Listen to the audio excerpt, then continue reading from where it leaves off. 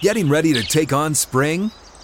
Make your first move with the reliable performance and power of Steel tools. From hedge trimmers and mowers to string trimmers and more, right now you can save $20 on the Steel MS-162 or MS-170 chainsaw. Real Steel. Offer valid through June 30th, 2024. See participating retailer for details.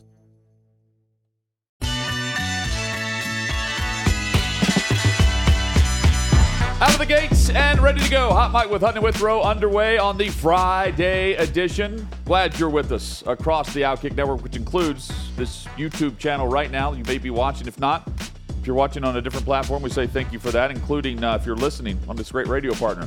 You can search out Outkick on YouTube. We hope you'll subscribe while you're there. Join us in the chat. Chad's not there today. The day off for Chad today. He'll be back with us on Monday, and what is going to be a jam-packed show. Today and Monday. We got one big thing on every NFL game coming up in 20 minutes.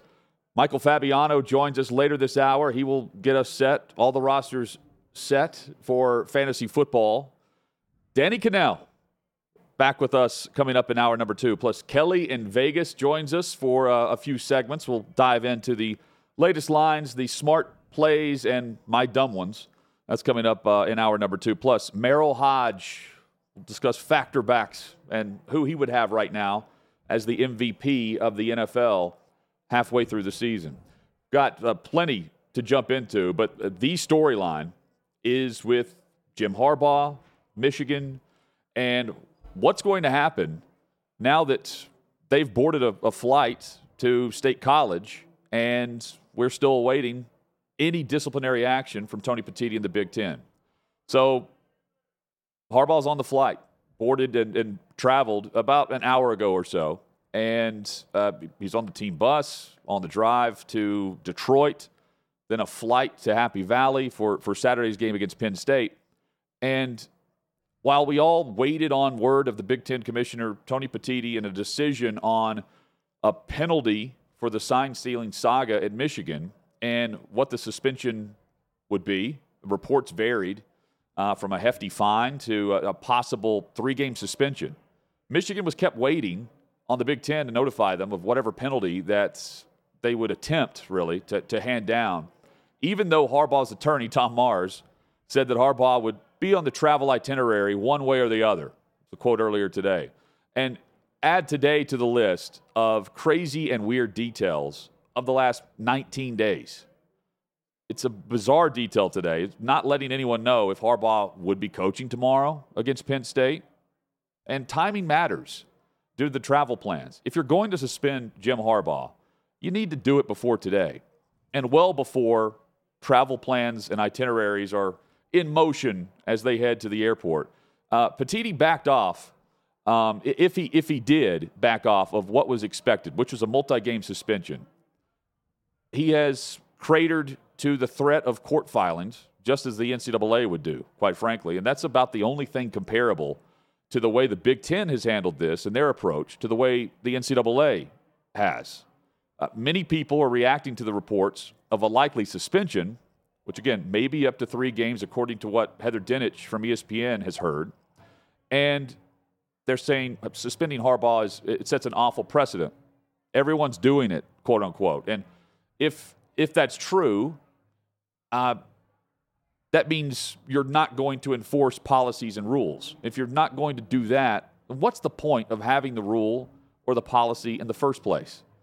There's no question about the obvious NCAA rules violation here.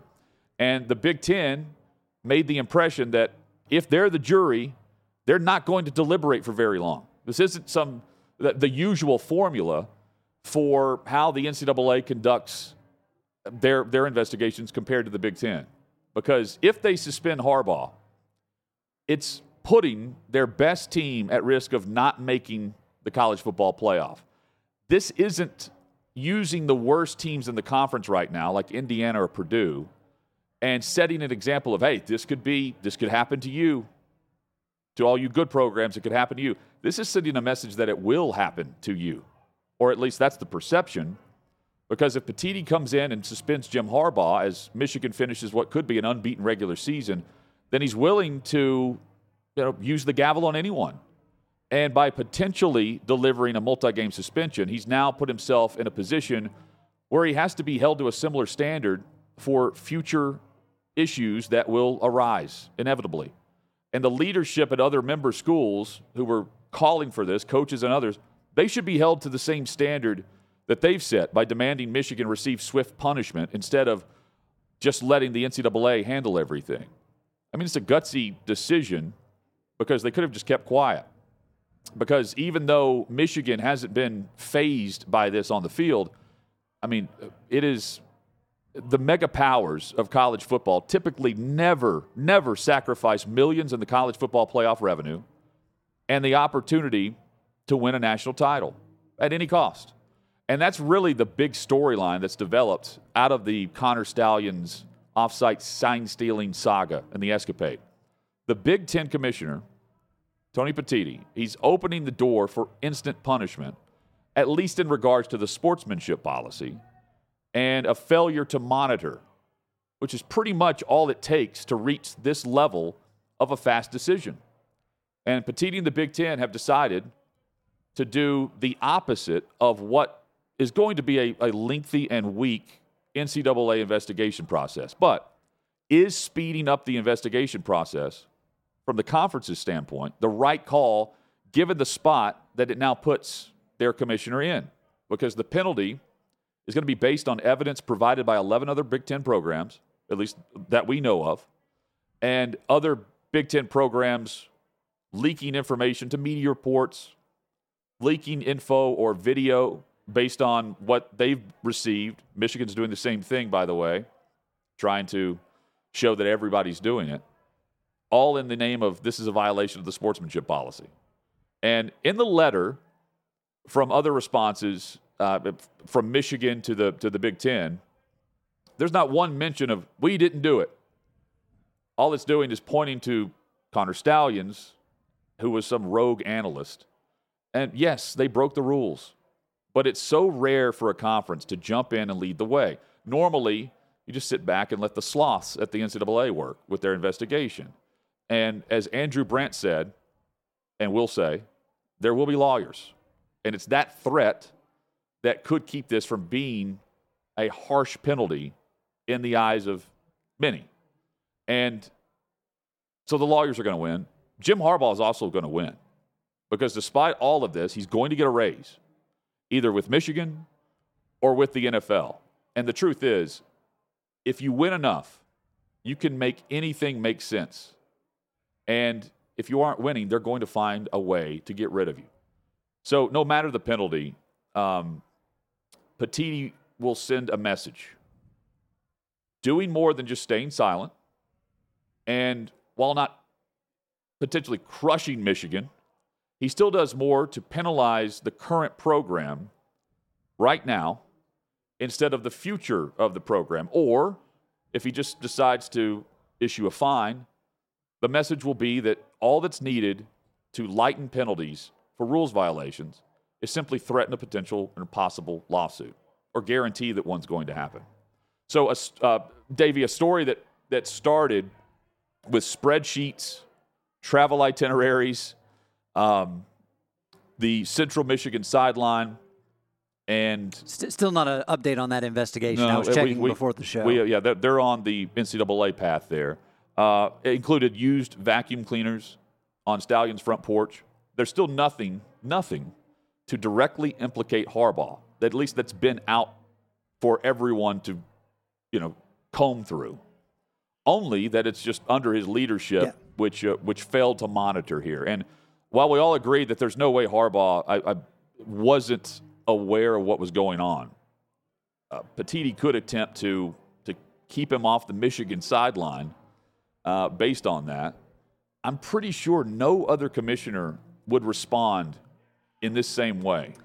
But it is time to respond if you're the Big Ten. At least respond to the reports that they are about to respond instead of, is he going to go to Happy Valley? Is he not? Because what we do know is Harbaugh is the head coach on a flight to Happy Valley right now for a kickoff with college football playoff implications and big-time results. And views vary, but not we were talking earlier before the show, not with Michigan men. They have no problem with what's taking place because everybody's doing it. And Desmond Howard is the latest to chime in saying that, it's no big deal. He said, without saying this directly, that no one should, take responsibility for their own actions, Essentially, roughly? yes, that's what he's getting at. And this is a broader thing, and I want people to take a step back and look at this. I know we all see everything that is going on at Michigan. We look at it from the perspective of, hey, that's not my team. I understand why I'm going to sit back and throw all this judgment. But at the end of the day, if you were to put your other perspective, or if you were looking at it from a Michigan perspective, or if this was your team in this situation, you would be doing whatever you wanted to defend them. You would be able to deflect, have reasoning as to why this shouldn't apply to us in this situation. And it's more than just a sports story. It's just a cultural problem at large for our society in general. Now, Desmond Howard, what he ended up saying was, this would never happen in the SEC. Are you telling me they would do this to Nick Saban in Alabama?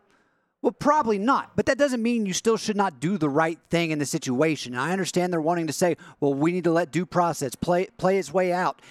The bigger issue here is we have everything on tape, unless there's more that's even worse than what we know. And what we know is we're considering this the biggest cheating scandal in the history of college football.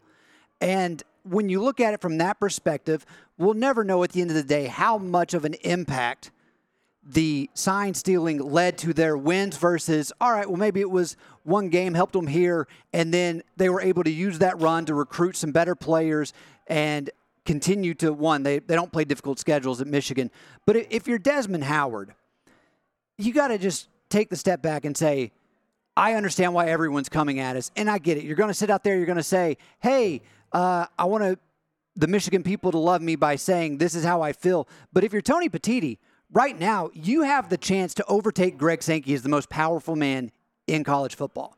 But you have to make the right decision. And right now, we have no idea what he's planning on doing because they've at least kept that under wraps for the most part. I mean, he's standing on that precipice to where he could be the guy. They're getting 4 more schools, big-time programs from the West Coast coming in next year. They're going to be at 20 teams. And I get it. You could hurt your own program or your own conference by kicking Michigan out of an opportunity to play for a national championship by going to the college football playoff or saying they can't compete in the Big Ten. I don't think we'll get to that point just simply because they don't want to punish the current players. But a message does need to be delivered right now, and we're not getting much of anything. Yeah, but the thing is, how punitive of a message? Because you have 2 governing bodies who are likely to be very different in how they handle discipline here based on the rules violations. Well, and I mean, it also, you have to quantify what you can prove and then what is likely to happen, very likely to happen, which is Tony Petitti's already mentioned this. Yeah. He doesn't want to spend Thanksgiving in a courtroom, right? The Thanksgiving week, and that's exactly what's going to happen here. Well, I see at this point, unless they do nothing, I don't see Michigan just accepting that and saying, yep, we're going to go with that. So your options are don't punish them at all, or punish them and end up in a courtroom. Well, or just fine them, and then it's business as usual. I still think they would push back on that. I don't think so. I think they would just take the fine and move on. But see, it's also a precedent that he's setting, because if more info comes out on Ohio, Ryan Day's saying we cleared this through compliance? It's your compliance office, right? It's all about what you can point back to and what everyone's going to get their hands on and comb through to the point where you're actually going to take it to the commissioner, which is what happened here, and demand that the penalties are handed down. Well, the bigger problem here, too, is if this was a decade ago, I think we would actually see the NCAA step up and something would have happened by this point. The problem is we don't have anybody that's a power broker in college football that's willing to step up and actually make these decisions. That's why it kind of comes back to the conversation of somebody needs to take over the NCAA when it comes to regarding the sport, or regulating and putting forth measures that everyone will operate under. I get it. I'm not going to say you shouldn't cheat. I won't say that. I know in this world of college athletics, everyone's doing it. But the thing for me is if you get caught because you're sloppy and you don't take the necessary precautions to be smart about what you're doing, then you should be punished. Yeah, that's simple. There's no doubt the links that Connor Stallions was going to. And there's no doubt that it's more than just Connor Stallions. And that's what I don't think has been hammered home enough here. you're not just randomly picking out people to go, film the sideline and then send it back to you and then let him decipher it if you don't trust those people, right? Yeah. And it's 3 years that he's been there, not just this season. And as far as scandals go, I mean, I don't consider this among the biggest. Because I do believe, like, if we're going to call it that and reference that, it would end up being a scandal involving so many other programs. They're just not dumb enough to have this guy in Central Michigan, have their guy in Central Michigan gear or in the Michigan gear while they're on the road, or keeping so much detail on the travel itinerary of where he's going and where he could possibly go based on the tickets purchased. I guess to clarify a little bit more on my point, the reasoning I put it in that category as the biggest cheating scandal is because while it's not been proven, all evidence in what I have seen points to, they were giving the signs to teams that they wanted to knock out other potential playoff competitors to where they would get a rung up on the ladder. And whenever you're doing that, you're impacting not just your team, but conferences, programs throughout the country. And that's what we've seen. And so, it kind of comes back to, I still think there's more that we don't even know at this point that we're hoping to find out. And that's going to probably take longer in the course of this investigation. So if we're going to buy that they were giving signs to other programs, I have to assume that the other story is true too, with Purdue and Rutgers and Ohio State. If we're going to throw it back on Michigan for that, you have to look at the other programs. And now we're up to 4 programs within 19 days of doing it. Everyone's doing the sharing. So many coaches are connected across the country. The question is, how many coaches can be connected to the guy that's on the road doing exactly what Connor Stallions is doing? And even as blatant and obvious as it is with him, they still can't map it back to Harbaugh except to say it's just a failure to monitor with one of his analysts that is on the sideline in sunglasses. Coming up, one big thing on every NFL game.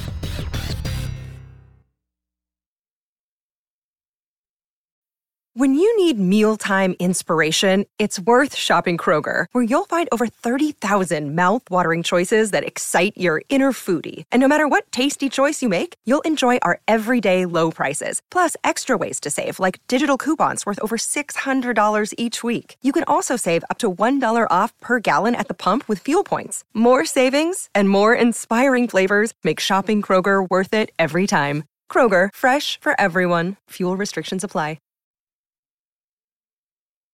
Hot Mike with Hutton and Withrow rolls on across the Outkick Network. Glad you're with us today. The Friday edition is here. Coming up, Michael Fabiano joins us in 20 minutes. The latest on how to set your fantasy football rosters. We'll have the Fabs 5, the 5 starters, 5 to sit this week. Plus, questions and comments from all viewers on the YouTube chat. We've got that straight ahead. Plus, Danny Cannell will join us in about 40 minutes from now, and Kelly in Vegas, plus Merrill Hodge today. 6th and Peabody with Yeehaw Beer and Old Smoky Moonshine getting it done. Davey, it's packed, to say the least. You and Matt today are on Harbaugh Watch. Is that what we call it? We got to think of something better than that. Yeah. I'll try to Connor Stallions would have a better name. Come back to me next segment. Okay, I'll have something by then. Well, everyone was expecting that we'd hear something today. But I guess not, considering Harbaugh's on his way. Have we put a gate on this one yet? Like Spygate. No, I don't. No one's Watergate. Really comparing it. No one's really comparing it's really it to dumb that we do Spygate. that because Watergate, it wasn't like the place was just called Water. Like Watergate was the actual name of the place, but now we've just taken Gate and put it on everything else. Well, so I was talking with a buddy of mine earlier. Imagine if Petiti was like, I'm going to wait until about an hour before kickoff to announce everything. They want to try to have an injunction. They're about to get one from us. I don't think that's how it goes down either. But the announcement will happen sooner rather than later. Hopefully. Yeah. Hopefully we get better games across the NFL than what we had last night to kick off Week 10 between the Bears and Panthers. Ugh. It is time for one big thing on every NFL game. Weekly notes. 10 rookie quarterbacks are going to start in Week 10. That's a new NFL record, and that makes for the obvious assumption for the Week 10 slate. It's not a ton of great games this week. Yes, rookies are factoring in to this below-average matchup week. But it's also because 4 teams are on their bye, including the Chiefs, Dolphins, Eagles, as well as the Rams. We've got some really good teams that aren't on the field for what is going to be some bad matchups as we roll through them. The Colts are 4-5. The Patriots are 2-7. New England and Indianapolis in Germany. Bill Belichick has never lost in Europe. He's 3-0. And although Gardner Minshew has started 41 games in his career, he has never faced Bill Belichick. And there's no one better, really, than Belichick at confusing opposing quarterbacks whenever he's facing them for the first time. If you buy into the rumor mill and the gossip in Foxborough, in Boston, Bill Belichick needs to win this game. I just don't buy into it. Mainly because if you're going to fire Bill Belichick, I would just try to trade him in the offseason. To me, that makes sense. I just saw that Shane Steichen and the Colts are the only team to score 20 points or more in every game this season. Do you think the Patriots are going to be able to get over that hump? I think so, yeah. I think the Patriots win this game. Mainly because Gardner Minshew's facing Bill Belichick for the first time. But I understand where you're going with that. The Patriots also have to score. The Browns and Ravens can put up points, but they also play great defense. Cleveland leads the NFL in total defense, and just behind them, Baltimore at number 2. The over-under for Sunday, no matter where it is right now, I would take the under heading into Week 10 because you've got the top defenses, and then you're also considering how great the AFC North has been. All of the teams are at least 2 games above 500, which marks the first time that's ever happened this late in the season since divisions were realigned in 2002. No 4-team division, by the way, has ever sent all 4 of its teams to the playoffs. But right now, all 4 would be in and be playing in mid-January. Baltimore beat down Cleveland 28-3 back in Week 4. And that was the Deshaun Watson game or warm-up where he decided not to play due to a shoulder injury. And he's since back, and he looks to lead the Browns to a victory over a Baltimore team that's just 6-9 in division play since the start of 2021. And a note that I didn't even realize until earlier today, Odell Beckham Jr. he's matching up against the Browns for the first time since he left. He says there's no animosity. I say that's because Baker Mayfield's in Tampa. Texans on the road in Cincinnati. 4-4 is Houston. Bengals are 5-3. Cincy is playing great. And they face a showdown in Baltimore next Thursday night. But can't overlook Houston, even though the Texans, they listed 23 players on their injury report this week. But the Bengals are banged up. T. Higgins has been ruled out. Jamar Chase seems like a game-time decision. No word as of today on his status. They're going to have him go through warm-ups on Sunday. Rookie quarterbacks with at least 2,500 passing yards in their first 9 career starts. Justin Herbert, Andrew Luck, Cam Newton. C.J. Stroud can join this list and become the 4th on the history list here for 2,500 over 9 games played. 3rd overall pick, Will Anderson, by the way, 30 tackles, only 2 sacks. And they need to put more pressure, and more will be needed from him as they take on Joe Burrow and company. By the way, Houston, if they can pull the upset here, the only teams after the game against Cincinnati, the Jaguars and Browns are the only winning teams left on Houston's schedule currently. 49ers are back from a bye. They're 5-3. Jags coming back from a bye, 6-2. It's a game that felt like should have been flexed into primetime this week. Jaguars, hottest team in the NFL. They're winners of 5 straight games. It's the longest winning streak of any team. But also, there's a losing streak for San Francisco, 3 straight losses. But we're going to see the debut of Chase Young, a defensive end. And Trevor Lawrence needs a great game from his offensive line if the Jags want to beat San Francisco for the first time in 18 years. They haven't beat San Francisco, Davey, in 18 years. Jacksonville. Wow. They've had some bad teams, but that's a while. Jags have won and covered in 5 straight games. I know that much. Brock Purdy, can he just protect the football? He should be able to against the Jaguars secondary, but he's committed 6 turnovers the last 3 games, and 5 of the 6 turnovers are interceptions. And if you compare that to his first 10 regular season starts, he didn't throw an interception. And they were 10-0. But since then, they've lost the past 3. The 49ers are 0-37 under Kyle Shanahan when trailing by 8 points or more late in the game. I never would have expected that, given the offensive firepower that they have. I guess it goes to show not having a solid quarterback that you can rely on to bring you back. Yep. Saints and Vikings in Minnesota. Vikings are closing in on the Lions. Minnesota now sitting at 5-4, riding a 4-game winning streak. Minnesota currently holds the NFC's 3rd wildcard spot, and they have a favorable schedule leading up to 2 games in the final 3 weeks. They'll face Detroit in those 2 games of the final 3. That could just decide the division race. And to make it to the playoffs, the Vikings, they've got to improve in their rushing offense. They're 29th in the NFL right now. And, I mean, Dobbs was leading the way last week, 66 yards in a scramble against the Falcons. Derek Carr needs to step it up too. Winnable game, I say, for both teams here. Packers and Steelers in Pittsburgh. 4 of Pittsburgh's 5 victories this season have come in games where they've trailed heading into the 4th quarter. The win over Los Angeles for Green Bay, Jordan Love's first game without an interception since week 2. And now he faces a defense that is 3rd in the NFL in takeaways. Steelers have 16. I'm taking Pittsburgh. I'm with you, taking Pittsburgh and the under. Jordan Love has not been reliable, and I would imagine that Steelers defense is going to be able to get at him early and often. Bucks are hosting the Titans on Sunday. Both teams desperate for a win.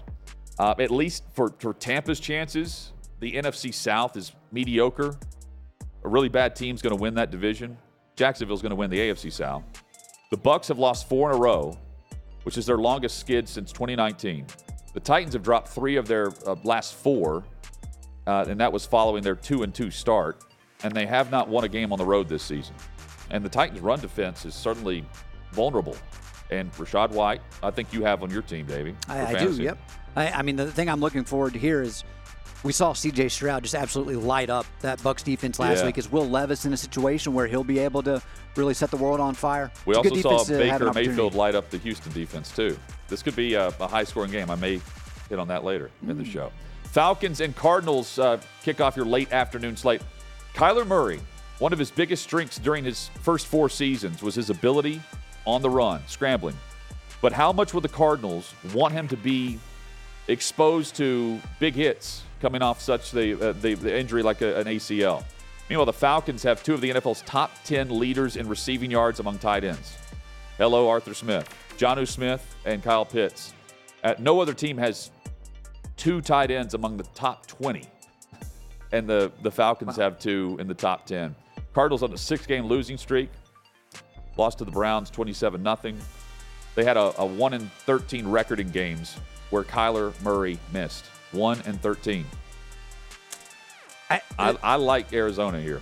I've activated Kyler Murray off IR, so no one cares about fantasy. But yeah, the thing for me in this game, though, is the Falcons have yet to lead at halftime this season. Oh, they've always trailed or tied? Trailed or tied, yep. That's not good for Arthur Smith either. Lions and Chargers also this week. Chargers offense, they're underachievers. And that's really evident since Mike Williams was lost in week 3. Defensively, every position group has shredded the Chargers. And Detroit can do that here. Sam Laporta, St. Brown, all of Detroit's running backs. Solid matchups for week 10 for the Lions. The Giants on the road against the Cowboys. Cowboys 5-3. G-men are rolling with Tommy DeVito at quarterback against a red-hot Dak Prescott. And the defense and the special teams for Dallas that beat them up 40-0 in week 1 with Daniel Jones. Commanders hit the road against the Seattle Seahawks. Commanders are 4-5. Seattle's 5-3. Is this an upset alert? Geno Smith is on a 4-game skid here where he's thrown 6 interceptions, and he's also been sacked 11 times. And Seattle has scored 20 points or less in 3 of those 4 games. Sam Howell is a big pick to have a great week in the passing department. And that's because, well, they're facing Seattle's secondary. It's not good. And Sunday Night Football, Jets, Raiders.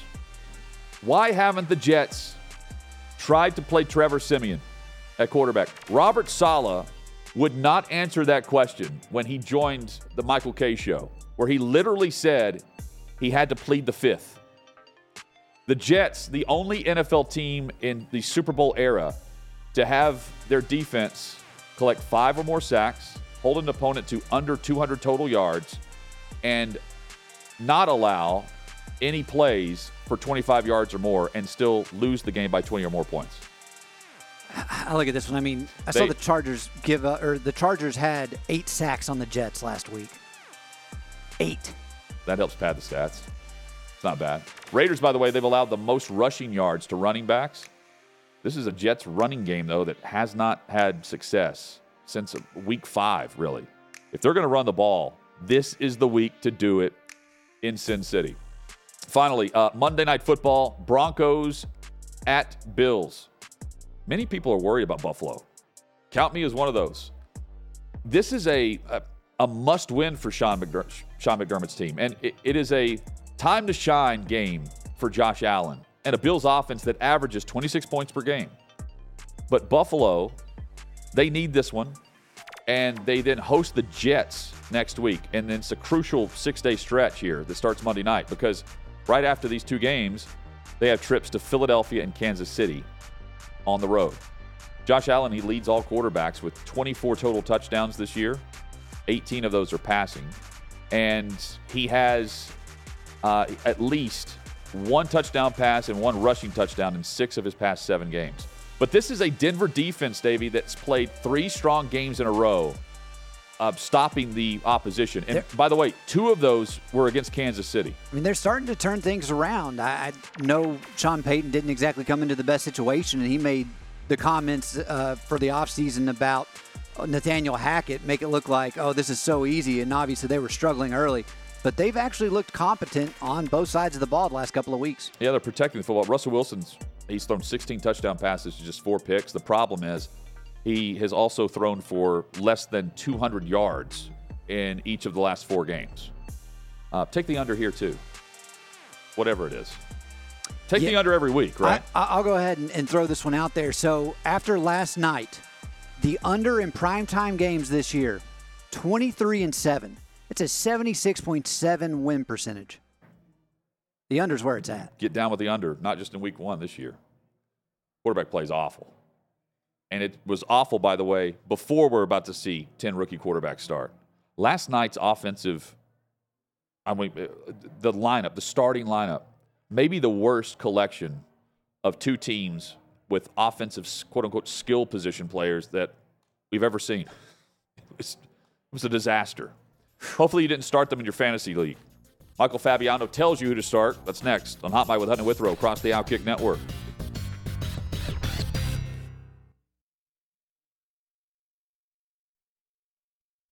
Hot Mic with Hutton and Withrow rolls on across the Outkick Network.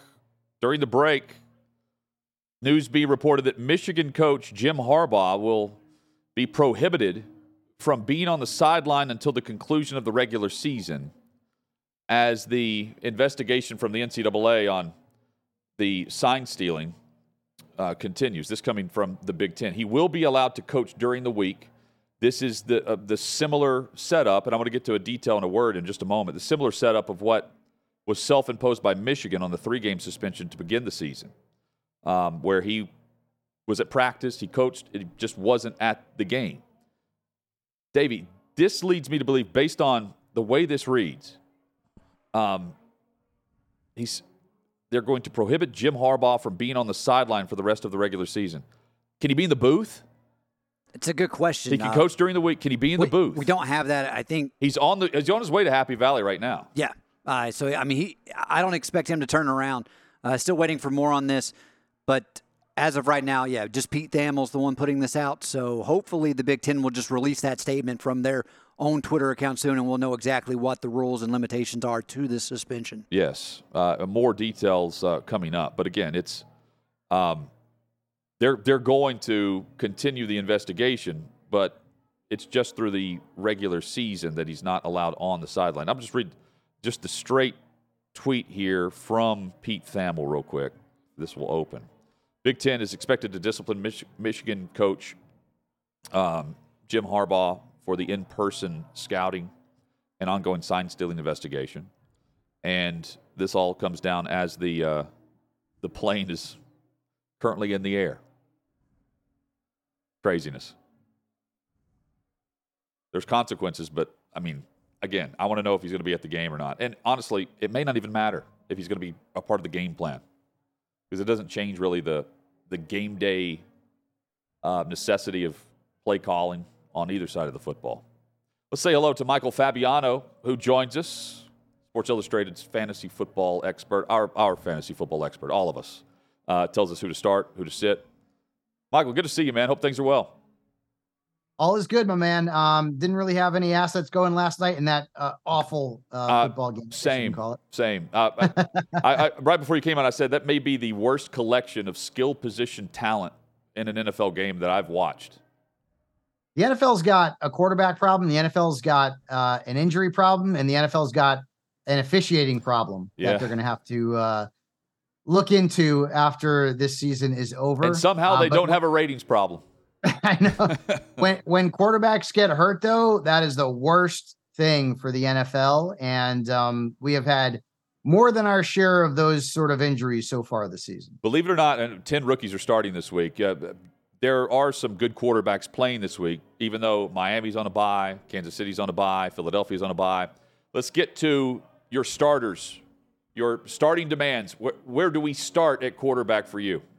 Let's start with Jared Goff, who's on the road. And typically when he's on the road, I don't want anything to do with him. But against the Chargers, in what should be a high-scoring game, I will absolutely start Jared Goff. Remember, he started his career with the Rams in L.A. He's going to want to come back and put up a good line. So this is a nice matchup for Jared Goff. Get him into your lineup.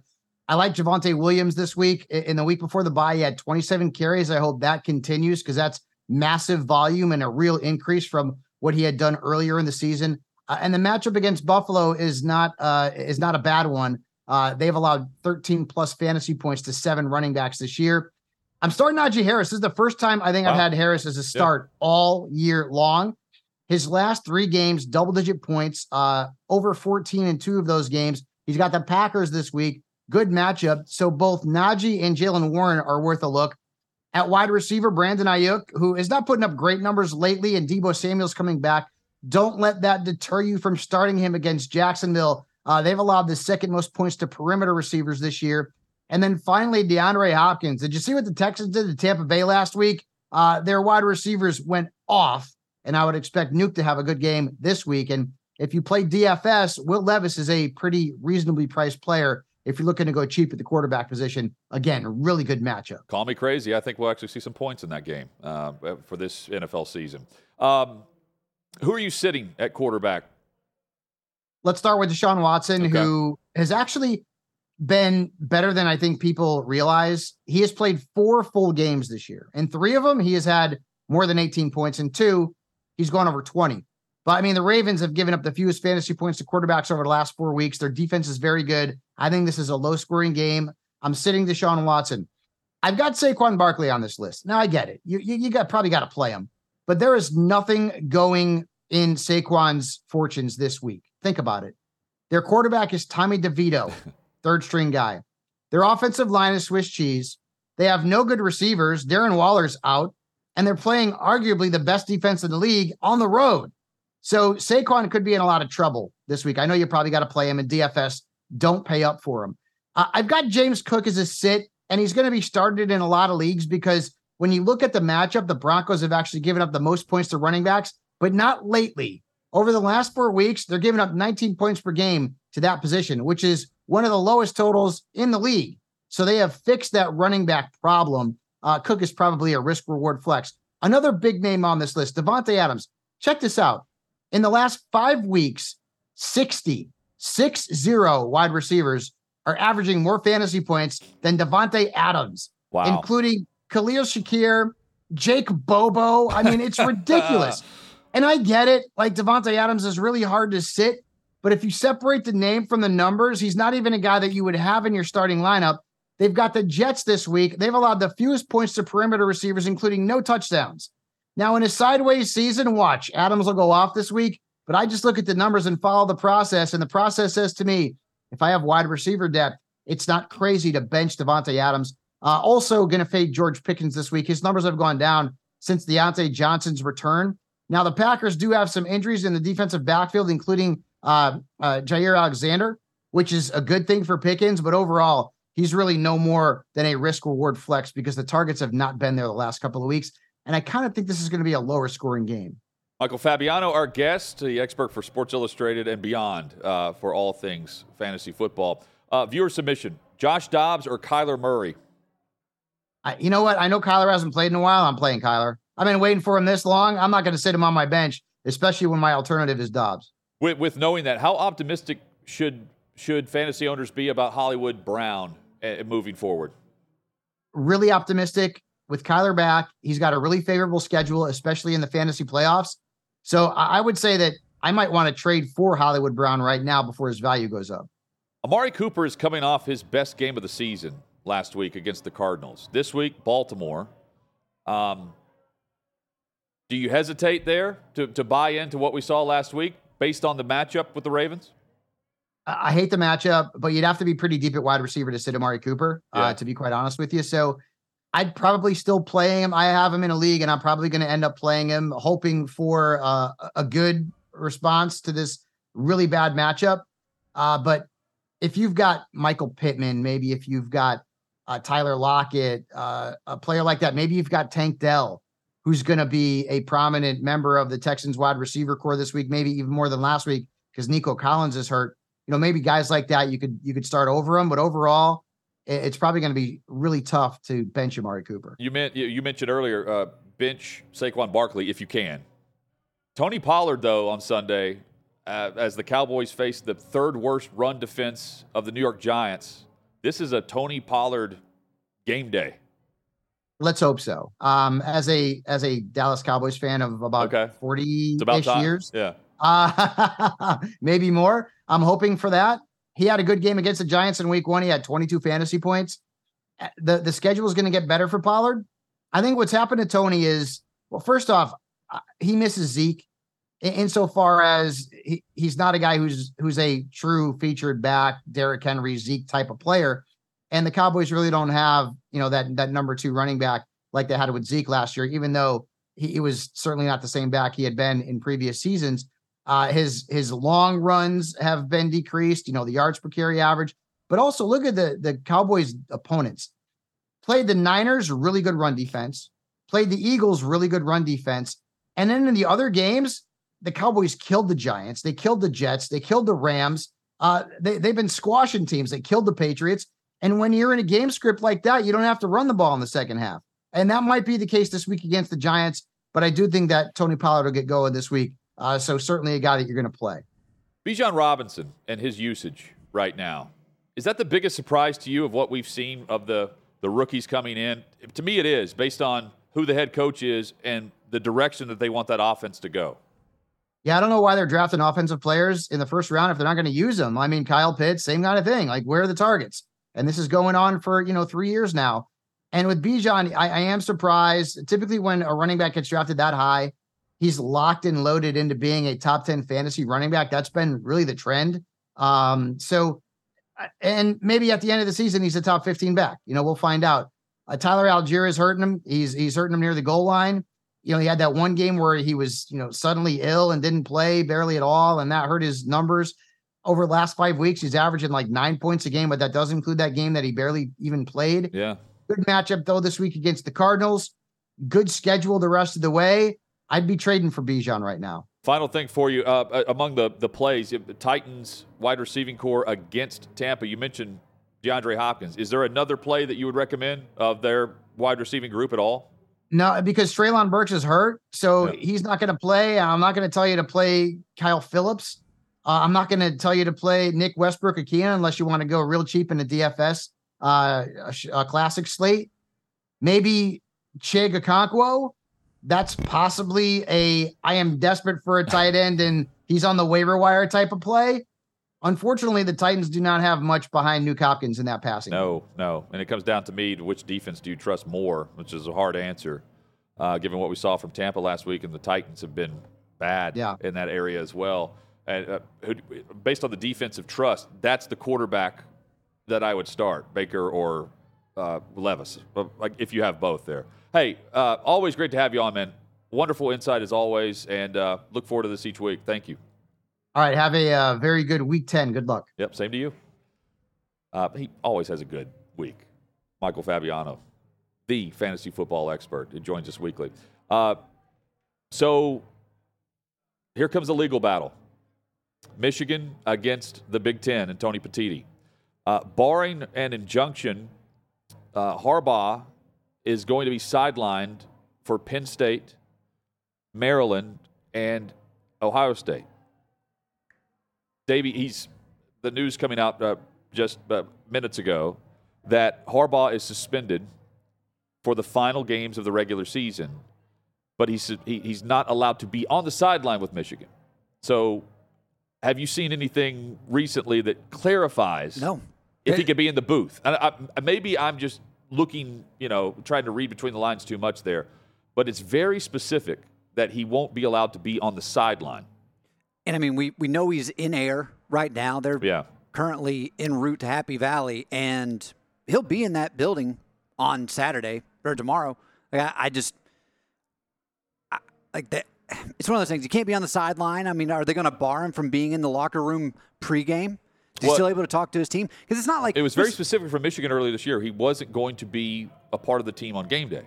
Yeah. To the point where he wasn't even going to watch the game. That's what he said for week one. The Thamel report right now just says won't be on the sidelines for the remainder of the regular season. And that's, again, it still says expected is what the punishment's going to be from him. We've yet to hear officially from the Big Ten.